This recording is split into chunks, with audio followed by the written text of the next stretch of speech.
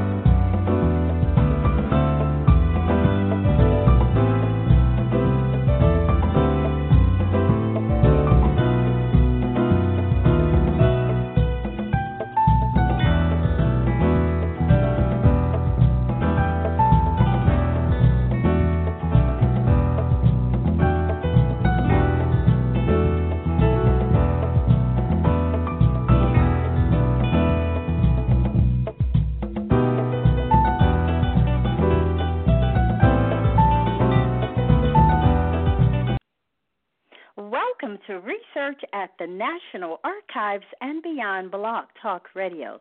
This is your host, Bernice Alexander Bennett, and I want to welcome the callers and chatters to Research at the National Archives and Beyond. This show will provide individuals interested in genealogy and history an opportunity to listen, learn, and take action. If you have logged in as a guest and you wish to participate in the chat, please sign in through your Facebook account or Blog Talk Radio. Well, tonight's show will focus on slave-era research with Char McCargo Bah. Now, Char has been a guest on this show, and she is always a very informative guest when she shares with us her wealth of knowledge and information on genealogy. Char McCargo Bah is the CEO owner of FindingThingsforU, LLC. She has been a genealogist since 1981, has appeared in numerous television interviews with CBS, Fox 5, Comcast, Public Broadcasting Services, just to name a few, and documentaries. She has received numerous awards in 2014, 13, 10, and in 2009 for her work in genealogy. She was the City of Alexandria's genealogist on the Alexandria, Freedmen, and Contraband Cemetery.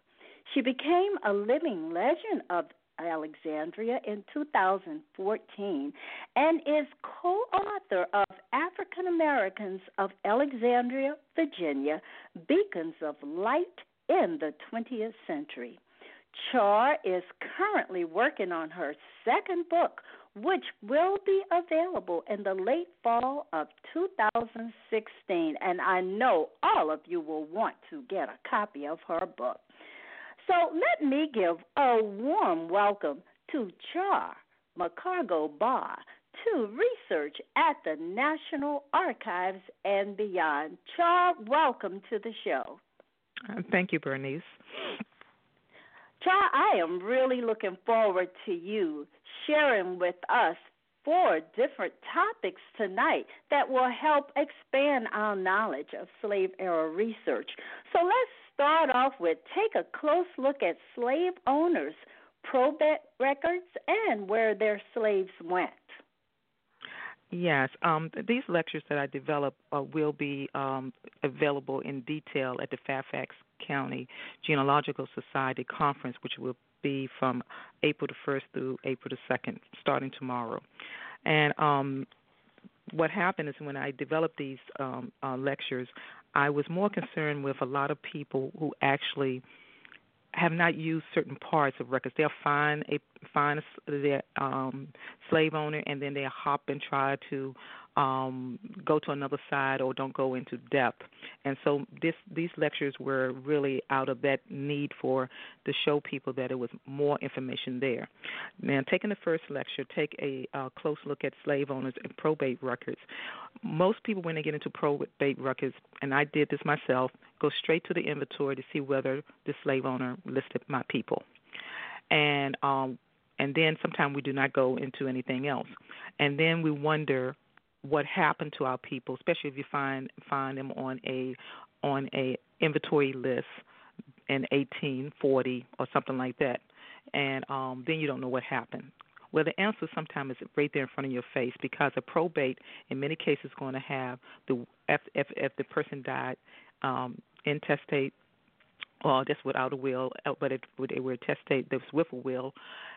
They're going to have a will. They're going to have inventory. A bond has to be set, then the inventory, and then they're going to have the accounting of the estate, what is paid out and what is paid in.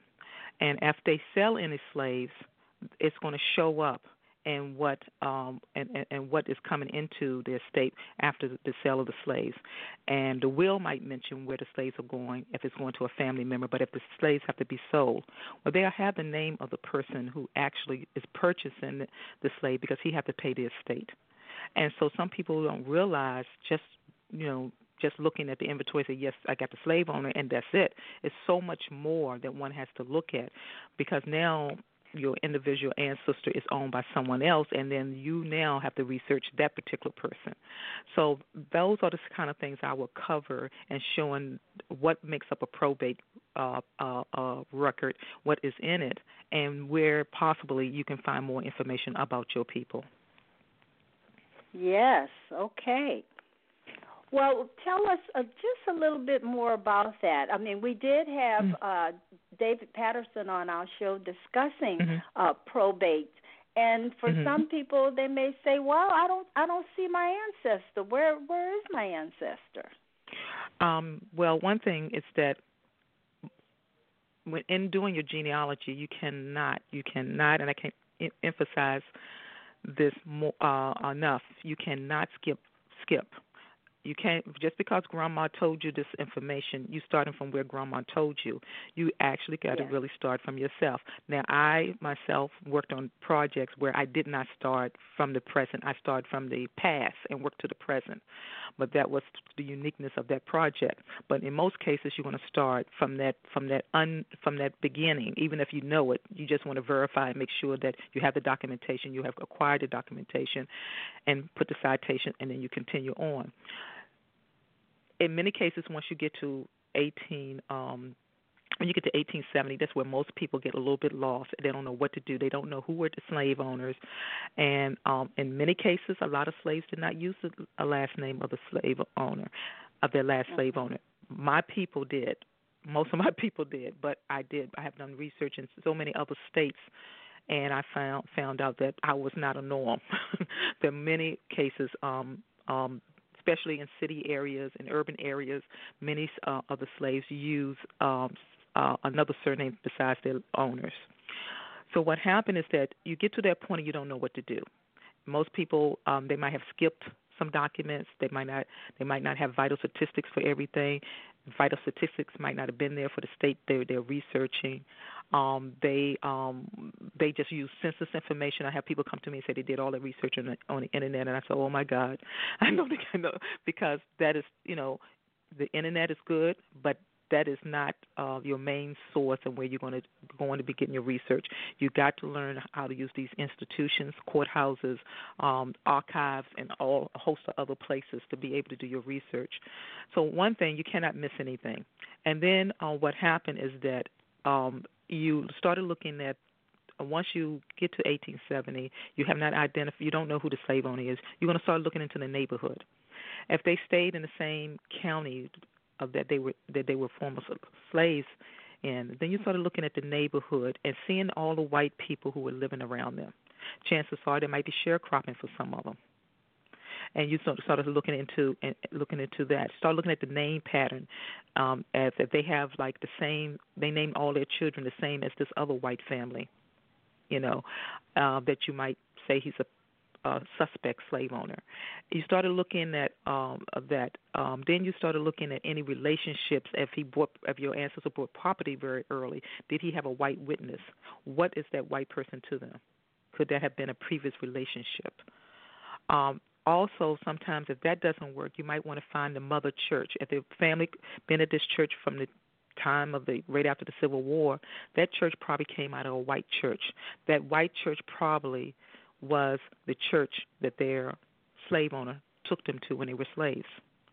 So it's all kind of little ways that one can possibly find a slave owner, and I personally have found many slave owners because my people were sold a lot, and then of course I have done research for others and I have found their slave owner, but it's not the norm. It's not what people mostly use. Every time I have about maybe a little bit close to 3 dozen slave owners that I have located on my own family, and most of them I found them in a different way. So there's no one way. You just have to use, if that doesn't work, use the next way of finding them until you find the right one that fits for your people. And so so that's one of the things. But once you find a slave owner, then you get into all of his records. You go through. I always say I do a dance when they die before 1865. And I say, oh, thank you, God. Because to me they left some documentation, if they didn't and you suspect they the slave owner, you got to go through a lot to prove it, but if they die before, you just say, oh my God, thank you gave me a gift, because they left documentation, and chances are your people are mentioned. Now, one of the things, and because you were talking about the surnames and taking it from the slave owners, you've seen the genealogy shows on television, and one particular show will always go to the slave schedule. What can you say about that? Well, I know they'll use the slave schedule, and then based on their analysis, they will say that chances are this is the a person. That's just one document, and I wouldn't say that. I wouldn't say that, oh, this one falls in the same age group, so I think this has to be the slave owner. It has to be much more research than that to be able to prove that. And I think that the Board of Certified Genealogists really brings this out. You got to have more documentation than that. But I guess for TV you don't, so that's one of the things. Well, there's a question in the chat room. Often all of the slaves are not in the inventory, and this is the chatter is saying, I know they are still there. Why are they not all listed? Well, in my experience and working with clients and stuff like that, sometimes I give a lecture. We'll talk about that some course during this hour. I give a lecture on hiring out, and I also give a lecture on a slave that was a runaway. And what happened is that you might not see them in the inventory. If the slave is hired out, and what happened is that he's bringing income into the estate. I mean, when the person is dead now, bringing income into the estate, and maybe chances are, not saying he was overlooked or anything because that's their money, but chances are they might not list them for reasons because they had to pay tax on everything. Okay. They had to pay tax on everything. They had to pay tax. They had to pay tax on every, all of the slaves as well as the livestock. So that's one must look at that. Some of these people, like even today, we have people who evade taxes. Did you think the slave owners didn't do the same thing? It was up to them to report that a child was born, a slave child was born. Maybe they were not accurate in reporting that. I have done researches on slave owners that were judges and lawyers, and they were notorious for not reporting their slaves. So that tells us why we didn't find them on the inventory, although we know they're there. It could be, yeah. And it could be not owned by him. It could have been a dowry slave. It could have been owned by his wife. It was not his slave. Right. It could have been a slave that was on loan to him. Yes, and one of my lectures, I see a comment. Yes, it's saying money, money, money, money. I mean, that's what it's all about. Yes. And so one of my lectures I also give on Saturday is talking about hiring slaves, and what happened is that another one covers getting into detail about how slaves are hired out, and and who knows, like I said, whether that slave is going to be on that person's inventory. But I have done lectures on dowry slaves, and what happened is that the wife and the husband, the wife is, might come from a wealthy family. She was given so many slaves when she got married that she could have assigned over her, and be in order to get her husband's estate, she could assign, waived her portion to the slaves. But let's say she was the wealthy one, and he was not. And he got his wealth through her. Now, when he dies, whatever slaves that he purchased during the time they were married would be listed in his probate, but not her slaves. So the bottom line comes to whose slave was it? Was it his or hers? So it's extremely important, if after you have identified the slave owner, that you then, as you said, hope that they died before 1865, start looking at their probate records and other documentation where you can find them. Yes, but then there's other ways that you can find slaves. I'm starting next year. Well, I have already started, but I'll be getting into it a lot next year. I'm doing a whole series on Reconstruction. And what happened is that people go from 1870 and then they jump right into the slave, and prior to the Civil War. It's a whole lot of records that were established during the Reconstruction period that can narrow that time period down to you locating your family in slavery. And people will look those records. First time. For example, yes, give us an example. For example, voter registration. Yes.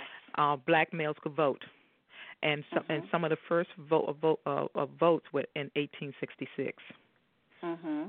Freedmen Bureau records. People use them, but do they really use them?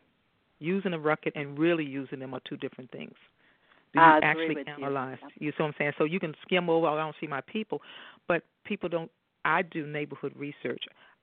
When I do my research, I do collateral lines. I do my family. I do collateral lines. I do the neighborhood. And many times I found relatives I did not know I was related to because they had different names. They had different owners in slavery, but they were brothers and sisters. They got married, lived next door to each other. If I did not do the neighborhood, I would not have known they were mine. And see, so what happened is that you have the first time of them voting, you have the first time of them paying taxes, the 1866 or 1865 tax records, depending on the county and the state when they took it, but it's between 1865 and 1870. Sometimes they're still working for the same slave master if they stayed. So you would see you'll see a white male's name sometimes. I've seen this many times, white male name, and you see a whole lot of black people that are working, and they're putting down, they're taxing them maybe 10 cents or 5 cents on the whole. And then I found later, deeper research, they were slaves of this particular person. But there's a question coming out. There's a question coming out of the chat, Char, and they want to know, so how did you know they were related if they had different names? Well, one thing, thank God I'm in the state of Virginia because marriage license, marriage and death records started very early in Virginia, 1853, the vital statistic records. And what happened is that and then my family liked to get married more than one time. That was a blessing for me. So, and each time they got married, Virginia asks you, who are your parents? And they come up with the same parents, but they have a different name. Then with that different name and knowing that their sibling had a different surname, I went looking for slave owners that had those two names to see whether they were, see what I could find. Well, I knew the slave owner on one side of the family, but I didn't know the other one with the surname. Come to find out when I looked at the owner's probate records, he was doing business with this other slave owner of my other family. And then I found out a big decrease from 1850 slave schedule in slaves to 1860. And then I looked for that period of time to see what happened, and I found out that he had purchased some slaves from the other slave owner that owned my other people. But the clue came to when I found out they were related, then I went deeper to look and see how did that happen. Right. And as you say, I mean, people skip. As you say, they're in 1870 and they start looking for the slavery and they forget about voter registration, or what's happening in the neighborhood. And the Freedmen records are very good. And reading the Freedmen records, because they had marriages mixed in, but they had letters, and they also had people who were looking for their family members. And they knew that they had a sister that was sold, maybe to New Orleans, and they asked the Freedmen Bureau to help them find their sister. So you want to look at those letters. You want to also do a people say I get stuck and they don't know what to do. Well, while you thinking about you don't know what to do, why don't you do a genealogy of the neighborhood that your people came out? And I tell you this, in many cases when you do that, you will find the answer to what you thought you had a brick wall on. And that's a very good recommendation. Do the genealogy of the neighborhood. And, I mean, we have a comment coming out of the chat from Family Tree Girl, and she says she does the whole county, town, neighborhood. Yes. To discover that the family is not far from there. I mean, she can figure it out. And, I had recently a client that I was working with, and her husband, his family, he never knew his father. His mother was married, but he never knew his father. By the time he was, got age, they already split, and he did not know anything, never seen his father and everything. I would say he's in his early 50s. And so what happened, she asked me could I help her out, and within a couple of weeks, I was able to locate his family still living. His father's deceased, but his father had other children, got married, and not only that, they have a bishop in the family. And he had no clue. And so what happened is that it's just that if you're going to do genealogy and you're serious about it, then be serious about it. It's a lot of stuff out there, and we're not going to live forever, so we have to do what we can, because sometimes we're the only one in our family that retain the family history. So one has to really, if this is something that you really want to do, then do it. Don't half do it, because you won't come out with you won't come out with the with the information that you need. My family, they will always talk about sports and celebrities and everything, until I started finding celebrities in our family. And that's all they talk about. Girl, don't you know I'm kin to this one? Oh yeah, before it was somebody else's relative, somebody else's family, and we all got. I always tell people we all got the good, the bad, and the ugly. We all know the ugly, but do we know all the good? And so I tell people to go after it. And so it's been a lifetime commitment. Once I got bit by the genie bug, it's been like a lifetime thing for me. And there's so many things to do and so many interesting things. And I really get a lot of training, because I go to conferences too, not as much as I used to, but because through my clients is that I get exposed to so much through my clients. People say, well, why you do other people's genealogy? It is the best way you can get your PhD in genealogy, because it takes you so many places and so many things. I learned by doing other people and being able to uncover other things and finding the unusual way of finding things is through my clients, because of their situation and their brick wall, and I'll figure it out. I'll get it somehow, and I keep using different methods and coming up with methods, and you really get, really find a niche for it. Yes. And Char, I mean, we have a person, she's saying she's just having a hard time figuring out how can you tie people together if they don't have the same surnames. I mean, she just want to know if she's missing something. Okay. Let me use an example. I got on my family came out of slavery. One line of my family came out of slavery with the last name Anderson. Okay. In 1870, they were listed as Anderson, unknown to me. Then in 1880, they settled on the surname Roan, the same family, Roan.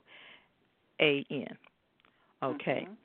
When I was researching them from the present back, I knew them as Roan. I did not know anything about the Anderson family. Okay. When I get to 1870, I can't find them. I said, they are there. I know they're there. They got to be there. And I couldn't find them. Luckily, they had names that were not so common for the area that they lived in. This is Halifax County, Virginia. And my great-uncle told me, he said, we are related to certain people. And he would tell me, and I said, well, how? He said, I don't know. He said, I just know we just related to him. And so he had mentioned the Anderson. He had mentioned some other names. And so what happened is that when I couldn't find him, I started listening to my uncle again, and my great uncle. Luckily, he was still living. So what I did, I went through and I started looking for the same family, but not the surname.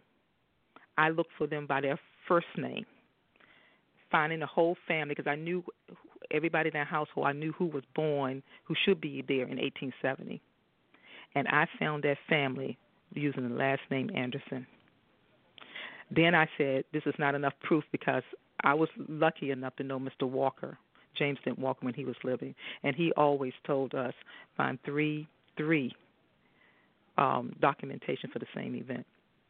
So what I did, I was able. One of the slave owners had. Let's see, was it there? No, not that particular line. What happened for that particular line? I then said, well, let me try and see, because Roan is a very unusual surname for Halifax. You mostly see that down in King and Queen County and Richmond, Virginia, but not Halifax. So I said, let me see whether I can locate the owner first of the Anderson. And luckily for me, I do a lot of church research and cemeteries and stuff. I found Logan P. Anderson taking my ancestor to church. Well, how about and that? When he took him to church, then I went after him and researched him, because he lived beyond 1865. And his wife was Amelia Roan. And so Amelia Roan married Logan P. Anderson. Amelia Roan came from King and Queen County. I was right, because Roans are not a name that you have in Halifax.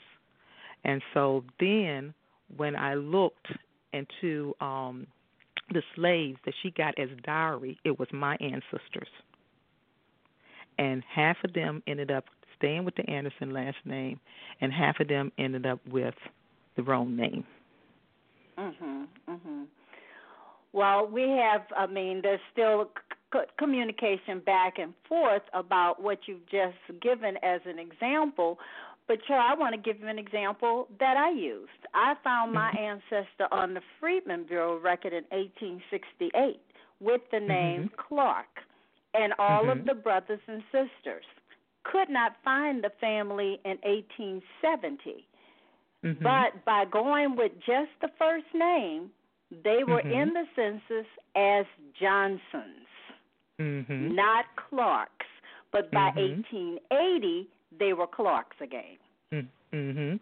And so that first name, doing that first important. Name search, especially if you find that grouping, it is very helpful. Yes, it is. And with me, I found this way before, everything was on the internet. And I sat there at the library, at the National Archives, and I spent the whole summer. I went right after work, was there on Saturdays, and I went through Halifax County line by line by line, typing out every surname that I would connect to, not knowing whether they're related. I said, I'll figure that out later. I did that, and that's when you use the Soundex. People don't probably know what the Soundex is. I did all of that. And I went through there, and I thank God today, because I still have my files and everything, that I ended up being related to about 80% of the people that I did. I went from at that time I think it was 1920 or 1910 back to 1870, and it took me 3 summers to do that. Wow. Well, we have a person on the line with a question, so let me see if I could get them online right quick. Area code 504, you have a question or a comment? Yes, thank you. Enjoying everything. Ms. Char, would you say that, now this is what I've noticed, in information in 1870 is different on your same relatives in 1880. What I mean by it is, I've discovered that what they had Louisiana as the birthplace of certain people in 1870, that would have been living in slavery. When the 1880 comes, it shows that they may have been born in a different state. So would you say the 1870 census was like a trial error for blacks when the federal government did this and it was perfected by 1880? I couldn't say because you really don't know why that happened. Whoever gave the information, and you just don't know who was home that day, who gave the information to the census taker. And that's one of the problems that we normally have. You would hope that it's a head of household, but in many cases they out there working. It might be a kid home. It might be a child home giving that information out, or it might be a neighbor giving that information out about the household. So one does not know who is giving the information to the census taker. Right. Well, Char, we're going to take a quick break and come right back so that we can continue this discussion and talk about hiring out and what does that mean and what can we find out about that. So just a quick break. Thank you.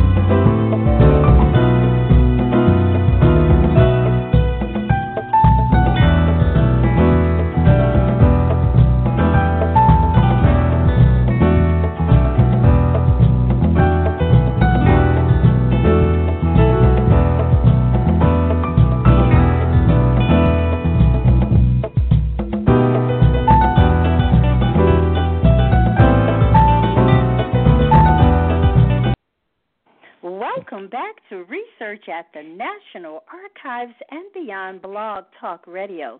This episode is sponsored by Write Books That Sell Now, the online course helping you write, publish, and market your story. Start your book journey with the totally free video training at writebooksthatsellnow.com/video training series. Well, this is your host, Bernice Alexander Bennett, and you can join me every Thursday at 9 p.m. Eastern Time, where I will have an expert to share resources, stories, and answer your burning genealogy and history questions. Remember, all of my guests share a deep passion and knowledge of genealogy and history. All of my shows are available as a podcast immediately after the broadcast, and they can be downloaded from Blog Talk Radio and iTunes. By the way, when you go to iTunes, remember, give me your comments. Let me know what you think about this show. Now, you have been listening to Char McCargo Bah discuss slave-era research. And, Char, let's go on and continue this discussion by discussing I Was Hired Out, case studies on slave owners hiring their slaves out. Yes. Hiring slaves out is another, I think, is another overlooked tool that many people do not look at.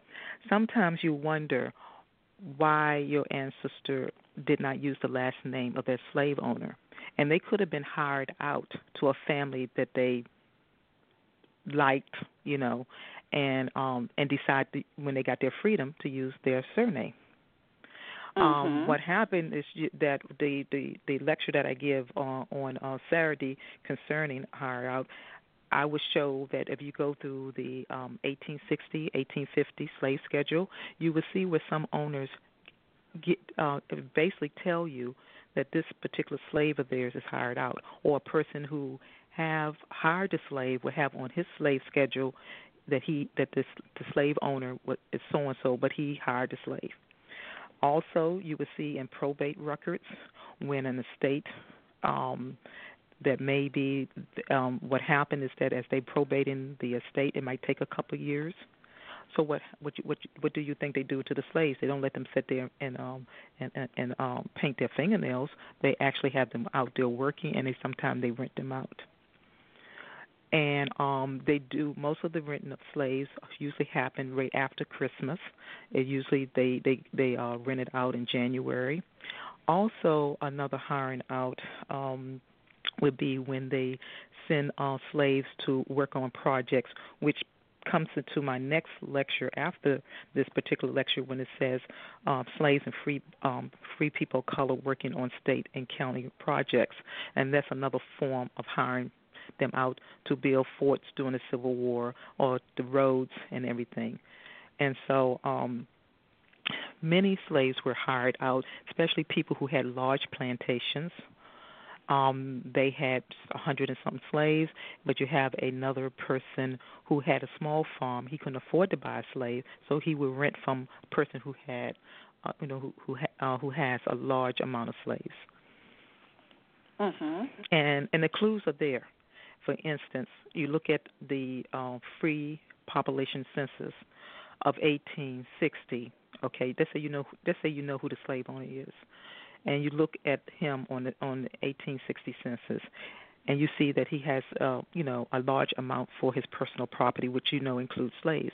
But his neighbor next door has only about $200, but he has a farm. Chances are he's renting a slave, have that slave work with him to have his farm because he can't afford to buy a slave. Mm-hmm. So a lot of things are looking us in the face, and what happened is that you have to build up your analytical skills and notice when your ancestors are telling you, I'm here, because they're telling you where they are. You just have to be very conscious and be very detailed to see, because they usually, the clues are there. I mean,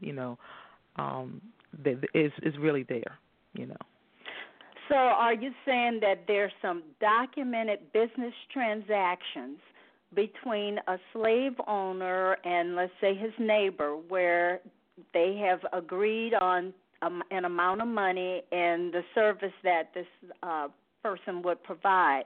You can actually find that documentation? It's not as clean cut as that. For instance, suppose your daughter got married and you loaned her and her husband some slaves. Mm-hmm. You would probably, in many cases, if they're good business people, they will have it in the deeds, and it'll be because he wants to make sure he insured them. But sometimes, just because it's his daughter or his children, he might not have that. But if he dies, he might have it mentioned in his will that I already gave her what she's getting. Mm-hmm. And it's understood that, so you have to read, have to understand all the language they use. And then, or you'll see that that they have the, in a will, sometimes they say the one that they loan a slave, and that's understood that slave now is going to be theirs. And sometimes you also will see where they have business partners, people they do business with, and they just trust. They had a little bit more trust among themselves than they do today. So what happened is we don't trust people like that in business now, but they will sometimes did. It was like a matter of a handshake. And what happened, what you're going to see is that you're going to look at, especially if it's in the slave schedule, when they have produced the slave schedule, 1850, 1860. That's where you're going to see look for the owner and see whether he has notation that one of his slaves been hired out. Right. Now, there's a comment coming out of the chat from Alvin, and he's saying, I see hired slaves all the time in the administrator's annual account books and probate records. In Mississippi, they hired out for around $100 per year. Now, and it depends on the county and the state. Some in Virginia, it was not required, up front. It was not required that people, had, like if they had to sell somebody, but chances are they're going to produce some kind of document because they're not going to pay taxes on something they sold or something that is hired out, and they get money for it. It does show up in probates, but it's not consistent. Not everybody put them in probate. Not everybody actually, listed them the same way or listed them at all, depending on the relationship of the person that is that is renting the slave. If it's a relative, they might not, So that's one of the things that one has to look at. So if they do collateral lines, when you do collateral lines on your own people, you must understand you must do the same collateral lines on the slave owner. It's a lot of work, yeah, and I tell you, it is a lot of work. But you leave no doubt that when you the information you have it, because you have done your collateral lines on your people as well as the slave owner. So if you know if he has a brother that's not so wealthy as he, but the brother got some slaves over there, where did he get them from? That's right. He might have got it from family members. And then you have to look where they received their slaves. They might have had that slave hired to them, and then later on they were able to afford to buy that slave. Or they, so one has to look at both sides. Unfortunately, we have the job of looking at both families, the white family as well as the enslaved family. But it goes back to looking in that community, looking at the collaterals, and it's almost like people want to have instant families showing up without doing a whole lot of work. And what you're saying is that you have to do the work, and you really have to work on your analytical skills. Yes, and also you have to look at the Freedmen Bureau records, though that is considered a Reconstruction record, really, and it's something that was these contracts you see in there, most of them going to be in the 1865, 1866 or whatever, but you would see that the Freedmen Bureau try to have a more standard type of form when they actually helped former slaves look for work and set up contracts as well. Right, yes, and those labor contracts are helpful. Because they also give you what they do give you in the labor contracts. They give you family associations, because sometimes a whole family is sent out to work a farm. Right. And they would list the names of those people.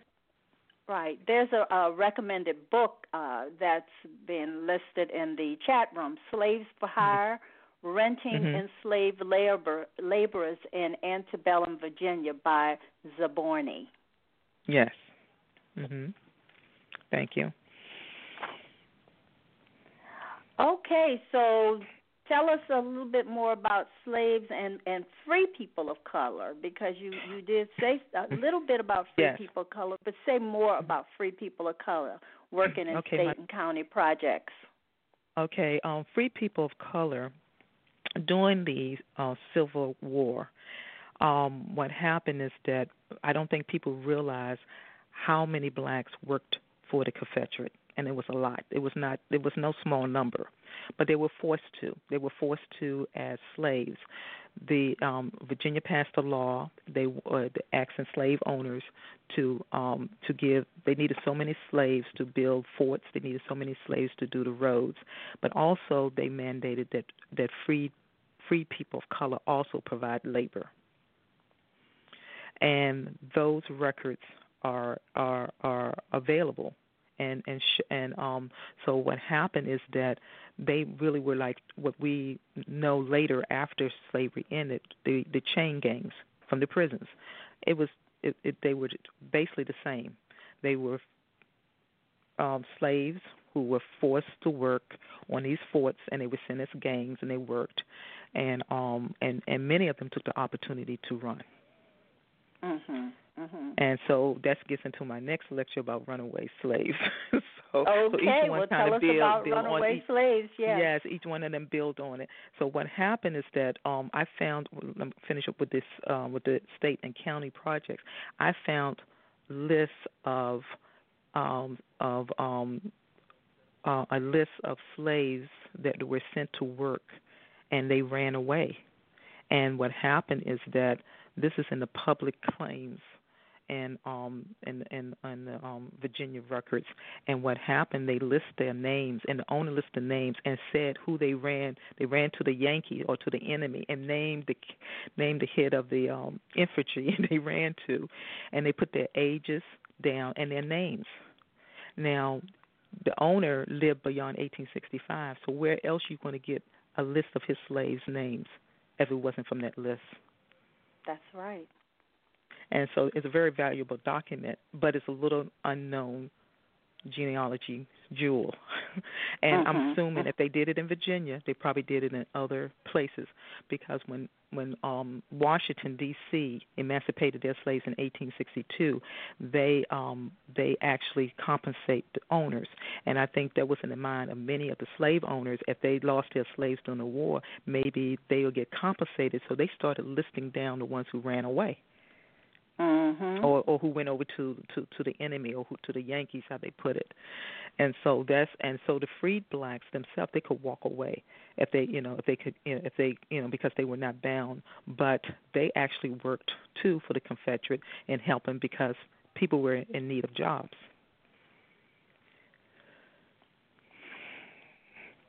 Now, excuse me. Go ahead. Okay, then leading into runaways. So, and my lecture would cover only just not say runaways. It was at least I identified 4 different classifications of runaways: contraband, runaway,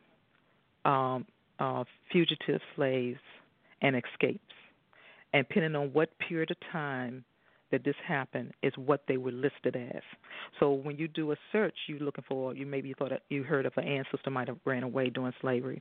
So then what happened, you go look, you can't find it, then you got to check those other terms: escapee, a contraband, fugitive slave, or runaway. And I go over the different periods of time, and I also show you the information, and then I show you where I found one of the slaves who was, I think she ran away in 1856. I found her 81 years old in 1920 in Washington, D.C.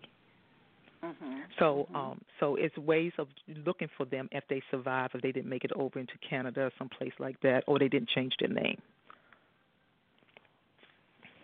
Now, I want to just share with you, I attended a genealogy workshop, and there was a slave schedule, and the slave schedule had on it a 6-year-old child, and it was checked, and at the top it said runaway, but the question was, well, how did a 6-year-old run away? What can you say about that? What year are we talking about? It was 1860. Okay. My example that I'll be showing for runaway slaves, and this list would be called escapees. This particular slave owner lost from one plantation. He owned several plantations. From one plantation, he lost over 30 people, ran away. The youngest was 2, and the oldest, they were 6. 30 of them. So many ones were 6, so many were 4, so many were 5 years old. And he stated it was the Yankees who came in past, and they took the children away. So I don't know if that's the same case. We're looking at 1860, the war. People, they're really talking about the war. The war's getting ready to happen. Could that have happened? I don't know. But then my thing about it is that who was this child's parents? Where were they? Right. And well, my interpretation is that the parents or somebody took the child. They could have. Could have been. They took the child, and I mean, they were runaways. I mean, that's what happened. The kid didn't run away alone. Someone took the child. Yes, it could have been. But it was significant. It was significant to the research to be able to look at that and analyze it to determine, well, what happened to the child. Yes. And so without it's so much, yes. Yes. So when you have one document, you need so much other information to be able to clearly might be able to see exactly what happened. And we never know 100%, but at least we can say that we have several things that can support that. And one thing is to identify who the person's parents. Now, if 1860 and she was 6 years old, then if I was to approach it, then I would look at, I need to trace her through her life, the rest of her life, because I got to find out who her parents are. So that means that in 1870 she would have been 16 years old, and That's she'd be on a census someplace. And then, and if she's 16 years old and she's not married by then, she's probably in the household of some adults, and then hopefully they might be her parents. And then, of course, if not, then 1880 would show the relationship of the household, and so she would be 26 years old, but chances are she would be married. And then if she, and I know you South Carolina, you're talking about South Carolina? No, in fact, I'm not sure what state it was. I just remember seeing the document. Because if it's in one of the states that had vital statistics later in life, you might not. When she died, it might not have been a death certificate for her. But if it's in Virginia, then of course on her death certificate, hopefully they inform it, but it stated who the parents were. But then I would look at also the neighbors. I would look at the neighbors, and she might, where some people took children off. I mean, I have seen cases in Virginia where people had children as child labor, in their household servants, and when they knew the war was going to break out, they ran with those children. And so who knows how long they kept those children in slavery beyond 1865. That's true. That's true, and they could even be enumerated as a servant in the 1870 census. And I've seen 11 and 12-year-olds listed as servants in the household of a white family. And see, the thing about it, we must realize, because sometimes when we do the research, we don't actually look at the historical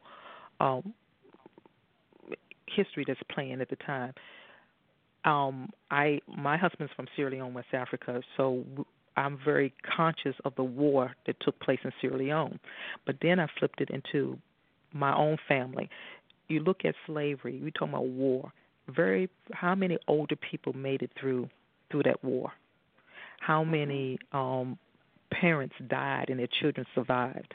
Who took care of those children? If it wasn't the plantation mom, the old woman on the plantation, or some nanny on the plantation that maybe took in a child who was an orphan, they might have ended up in a white household and as a servant for the rest of their lives because they had no other family because their family died during the war.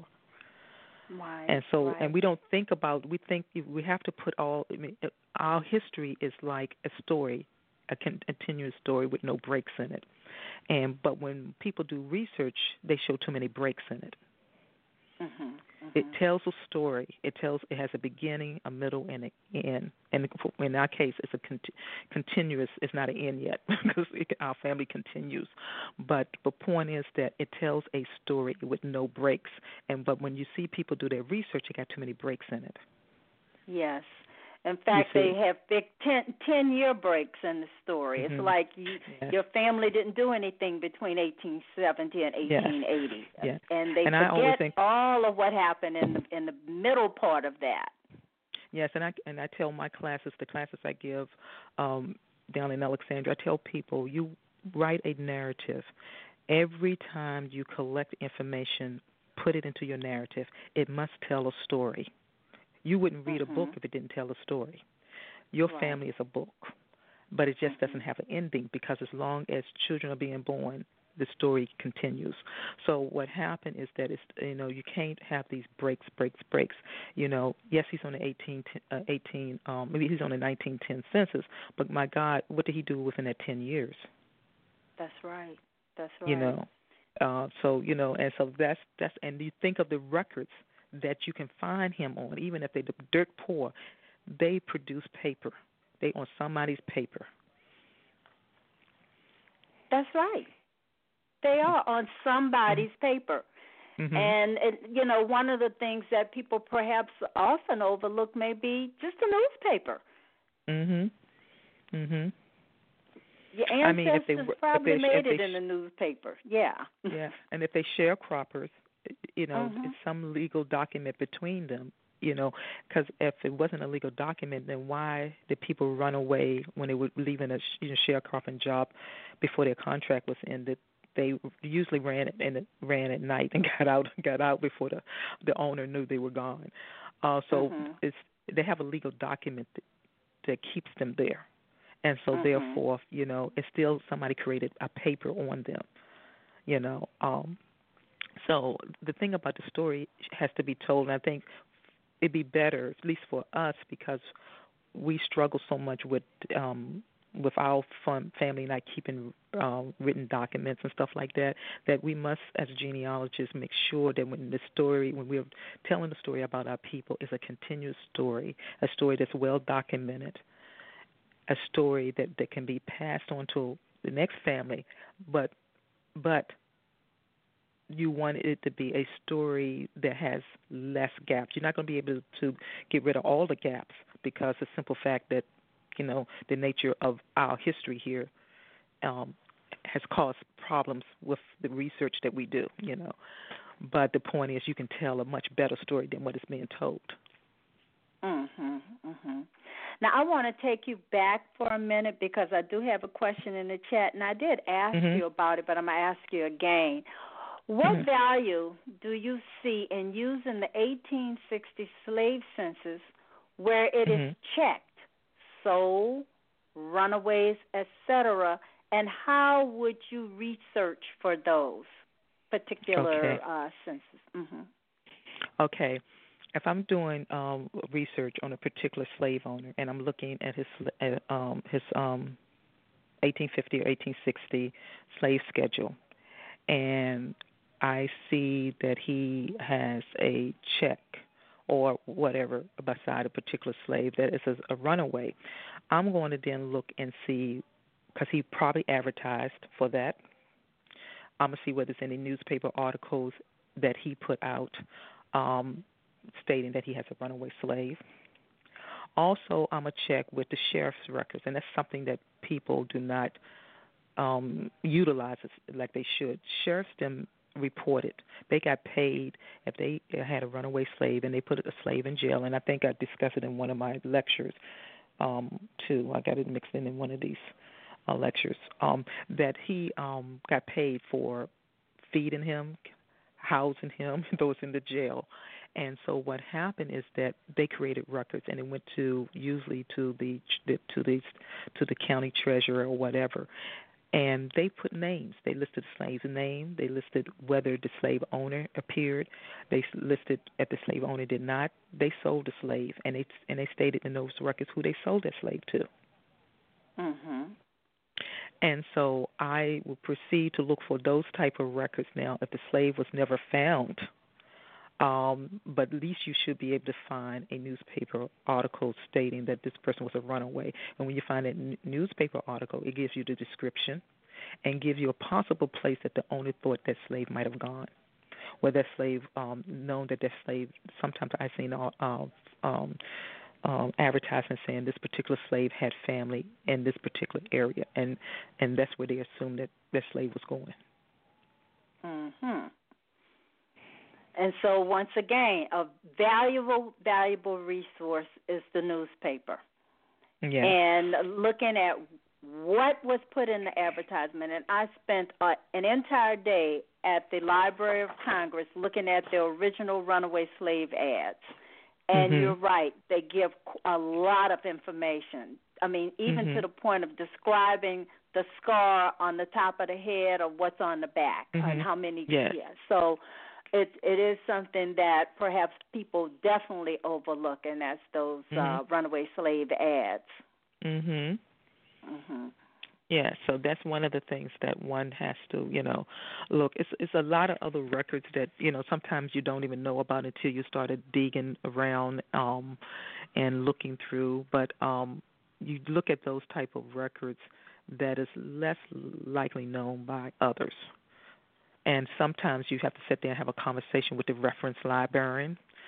At the archives or even at your local library and basically, say you have this particular problem and you want to know whether it's any records that might show the kind of information you need, and they might know something that you don't know. That's right. Because they know their records. They know their records. So, don't go in there and ask for a particular record. Just leave it open and say, I have this particular problem I'm working on, and I want to know that where you might have any records that maybe that I might be able to look at that might be able to solve my problem, and let them tell you what type of records they have. And that's something, again, I mean, it is so helpful. And you're right. Check with those reference librarians because they do know what's there in the collection. They are very valuable people. Any other recommendations? Also, I would say don't overlook your early churches. Find out the churches that when your family came out of slavery, if they were slaves, if they were free blacks. Find out the churches that they actually attended early on, as early as possible, because those churches are connected to the white community. For enslaved African Americans, many of them, I guess, were taken to church by their owner. And you might not, if their owner lived beyond 1865, you won't find a probate with their name on it, but you might find a church record with their name on it. Where many African American churches did not keep good records, many of the white churches did. So that's another thing. And sometimes they're in the same community. In 1870, where they are, if you know they didn't migrate, that they were a slave in that particular county, then you want to check out the white churches in that particular county. So there's just so many things. I mean, it's a dialogue, I guess, that we all need to just continue to talk about as far as the various resources that people need to look into. And as you said, I mean, some of those ancestors, they're right in your face. They're there. It's just that you have either some blinders on or you're not thinking broad enough to determine, well, where should I look for my ancestor? Where could they be? Did they go to church? Then what was the church in the community? Even the social statistics might show that when you look at that overlook census about what's there in the community. You don't even have to do that. I remember I had a client, and I think this client was in, I don't know, it was Georgia or South Carolina. I had so many over past. Anyway, my research, I'm a diehard Virginia, but I do research in other areas. And but anyway, I contacted the town that her ancestors were in, and I sat there and had a conversation on the phone with the librarian, and she told me, I just said I wanted to know some of the older, churches in town. I said I'm looking for basically white churches, and she gave me the rundown. And I then asked her, I said, do you know whether they have anybody, there to answer the phone? And she told me which churches did that and which churches did not, and which churches I should call on Sunday when the secretary there, because they don't have anybody during the week. And I was able to solve that brick wall, just having a conversation with her on the phone, and then following up with those churches. And when I gave out the surnames and gave out the information, because I knew the slave owner by that time, and I think it was the fifth church I called, he was a member of that church. And when I was talking to their historian, and she was just going on, and oh my God, and I didn't, she was going on, and she said the family, we still got some of their family members, descendants in the church, and it was like, But so don't take for granted what you can do on the phone. You know what I'm saying? And don't take for granted that sending somebody a Starbucks card for coffee goes a long way. I particularly a person who's a volunteer. I guess he answered all the genealogy inquiries, and I used to send him a Starbucks card every 2 weeks, and that man basically did my research for me right in there. And so it doesn't take a whole lot. Right. Well, we have a comment coming out of the chat. Yes, you're saying it doesn't go, it's one thing to reward people or to thank people with just something, just a little token of appreciation, and they can help you. Well, one of the comments, and this is from Jari, he's saying that if you haven't already mentioned it, mortgage records are great sources for documenting enslaved people between other transactions. And he just wanted people. And then there's another comment, follow the money, land, water, and the faith of people. Folks will show up somewhere. Yes. That's true. Right. Well, do you have anything else you want to share with us? And I want to remind people that Char will be speaking on Saturday at the Fairfax Genealogy Society Genealogy Conference. So for those of you who are in the area, please go, and she is going to give even more details about the 4 areas she discussed tonight. Char, any closing remarks for us? I guess my closing remarks would say is that don't get frustrated in doing your research, and when your ancestors want you to find them, they'll let you know. Strange things have happened to me in the 35 years I've been doing genealogy. Strange things, and I got to a point that something beyond me is communicating when they want to communicate. So, but strange things have happened. I had a lot of successes. I wish the rest of part of my life could be like that. But anyway, don't ever think that it's not possible, the record is not there, or it's just so interesting. And then, with the DNA, done, that opens up a whole nother avenue and a whole another way of, finding your roots, but you still need your genealogy done. I tell people, I said, you can have your DNA done and know that, you come from this area, but if you fly over there and you say, oh, I'm from this particular tribe, the first thing they're going to ask you, who's your mama, who's your daddy? And that you can't get unless you do your genealogy. That's right. So you have to have an ancestor's name to be able to communicate with your ancestral tribe. And because, not everybody buys into DNA. So you have to don't do one without doing the other. I think all genealogists need to get their DNA, but all genealogists need to also do their genealogy. They work hand in hand. Absolutely. They work hand in hand. And there are 2 comments coming out of the chat. Research is not a sprint. That's true. Yes. And then there's another comment. I do believe it comes when folks are ready to handle it, as far as some of the information that you gather. So it's something that we need to understand about genealogy, and there's something we need to understand about DNA. And you do your DNA without your genealogy is just like having fun. You're just looking at something, but you have no idea where you're going. So we do want to marry the 2, that's for certain. We definitely want to do that. Well, Char, I want to thank you so much for joining us tonight. And everyone, please remember, your ancestors left footprints. That's right, footprints. Therefore, you should follow the clues that are presented to you through oral history, family records, and research at the National Archives and beyond. You can continue this discussion on the Research at the National Archives and beyond and Afrogenius.com Facebook pages, and also remember to listen to the African Root podcast with Angela Walton Raji on Friday. Now, please remember you can also get useful tips, resources, and insights into all things book publishing on the Write Books That Sell Now weekly podcast.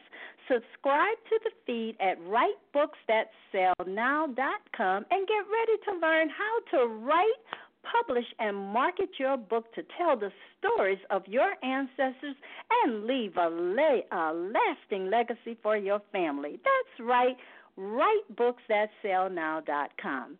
So thank you so much for joining Research at the National Archives and Beyond Blog Talk Radio. This show is also sponsored by your host, Bernice BB's Genealogy and Educational Services, LLC, and my website is www.geniebroots.com.